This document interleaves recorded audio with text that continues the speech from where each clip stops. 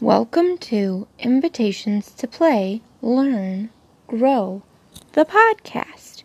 I'm your creative solutions creator and professional mess maker for the Creative Campus. And today I want to talk to you about something very fun. I want to talk to you about how to use play to build skills. You can use play in so many different ways to build so many different skills. And every time I do an episode of this podcast, I try to share many of those different ways with you that build different skills. Sometimes I fear that the different skills and the different kinds of play all start to run together. So I want to talk a little bit about the ways you can use play, the different things that kids learn or build through play. And I think that's where I want to start, is what do kids learn through play? Well, kids learn a lot of different things through play. Kids explore new ideas through play. Kids build skills through play. And the skills that kids build through play are what I want to spend the majority of the time of this episode on. But I want to talk about some of the different ideas that kids learn. Some of the ideas that kids learn are things like how things work, how things happen, how do things evolve. So, some examples of these ideas are things like construction and what you need to put something together. So kids can learn how to build a house, and they can use a wide range of materials to do that. They can use blocks, they can use sand, they can use clay, and each one of these materials requires a different method to build with. And that method is what kids learn as they engage in their play. One of the other things that kids can learn is social skills and how to carry out roles. And my favorite way to engage kids in play, especially this kind of play, is make-believe play, where kids are in control of their play. When kids engage in make-believe play, they are free to experiment and test out their ideas. So if they are making believe a bakery, They're going to explore the roles and tasks that is involved in building a bakery and the jobs and tasks that a baker carries out. How do you bake a cake? What ingredients do you need? What steps do you have to take?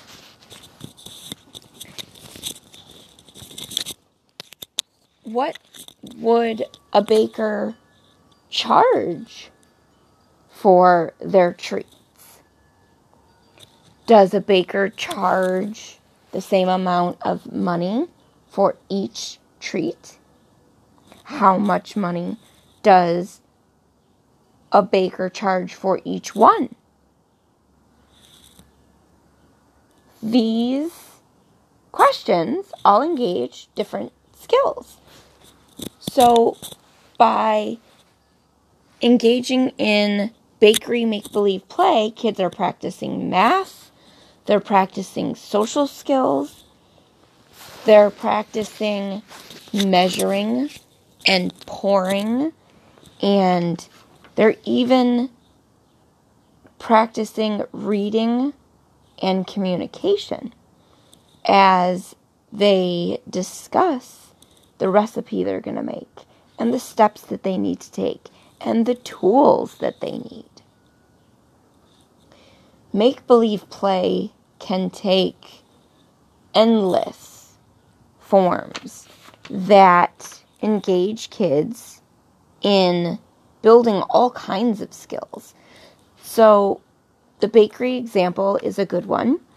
You can engage kids in school make-believe play, where one child creates lessons and teaches ideas that in and of itself get kids to practice communication and talking about their ideas around facts of specific subjects. You can engage in zookeeper make-believe play if a child has an interest in animals, and that's a great way to segue into science and exploring animals and the different kinds of animals that there are and the needs of these different animals and putting together their different habitats. And again, you're discussing roles. What are the tasks that a zookeeper has to engage in every day? What are their responsibilities? Responsibility is another skill that can be built as you engage in play. Play like pretending to be a zookeeper. Your responsibility is to feed and bathe and care for the animals. But another all-time favorite make-believe play of mine that engages learning, ties in real-life experience, but also teaches responsibility is gardener or gardening. We are heading into spring, and this is the perfect time to explore gardening, talking about the changes that the plants are going through and the different kinds of plants that exist. As I record this now, I see trees and I see flowers, and in my own garden space, I see little plants from last year that apparently didn't get dug up that will eventually be food. So gardening is a great way to engage kids in learning and build all kinds of skills. Gardening requires digging and pinch grabbing seeds and placing them in little holes and covering those holes up. Gardening requires pouring skills to pour water over your plants. Again, you're going to use those small motor skills and that pinching motion to weed your garden area and also to harvest your garden as it matures. So that's a fun way to get kids to build gross motor and small motor skills. It's a fun way to engage critical thinking, and it's an excellent way to explore science as you observe the changes that plants go through. You can observe these changes by observing trees and documenting their changes over time. Right now, trees are in a budding stage. They've come out of winter and they have these little red bud pods on them. And over time, those red bud pods are going to open up and they're going to turn into leaves. And that is a great opportunity to explore how and why this happens. And does that happen for all trees? What are the different changes that the different kinds of trees go through? We also have a lot of pine trees close by. And pine trees and leaf-bearing trees are very different kinds of trees. Another fun way to use play to build skills is music.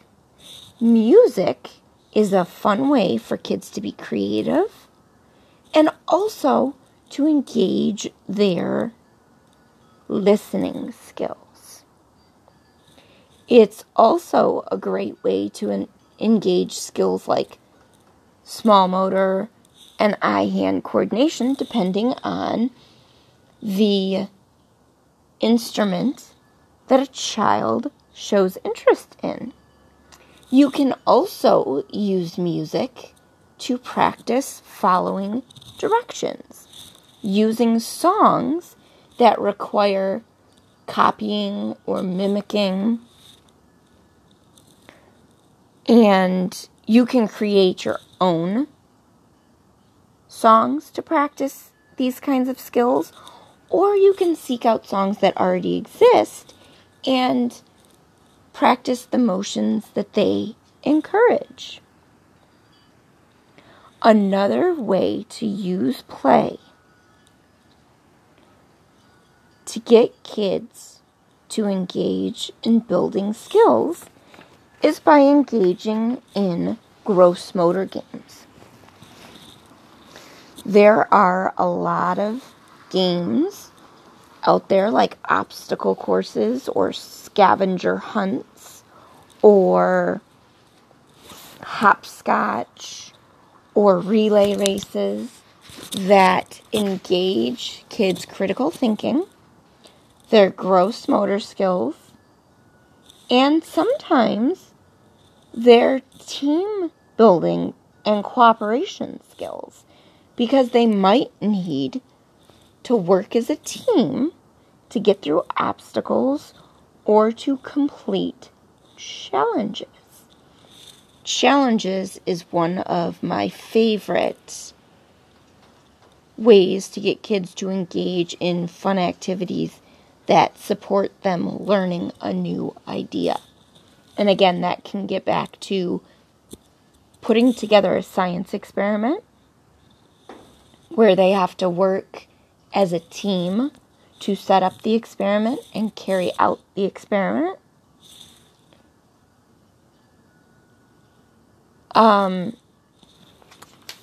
These are just the surface of how you can use play to build skills.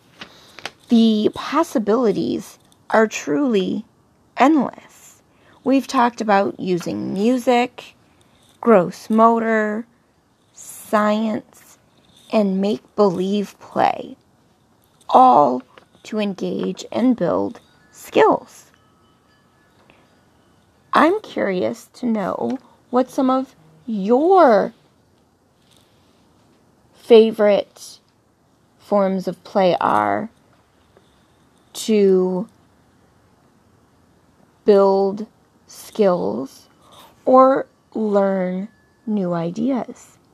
How do you use play to engage teamwork or cooperation? I would love for you to let me know what your favorite play activities are for encouraging skill building and learning. You can reach out to me personally, or you can leave your ideas for me in the Creative Classroom, which I will link to in the description of this episode. You can also reach out to me through social media, Instagram and Facebook, and let's start a conversation around using play to learn and build skills. So that's what I have for you today. I hope that this information encourages you to get out, explore, learn, and have fun engaging in your own versions of play. I want to thank you for joining me today. I hope you'll join me again next week when we are actually going to continue this conversation on how to use play to build skills. I look forward to sharing even more fun and engaging ideas with you. So thanks for joining me today. Enjoy the rest of your day, and I will talk to you again next.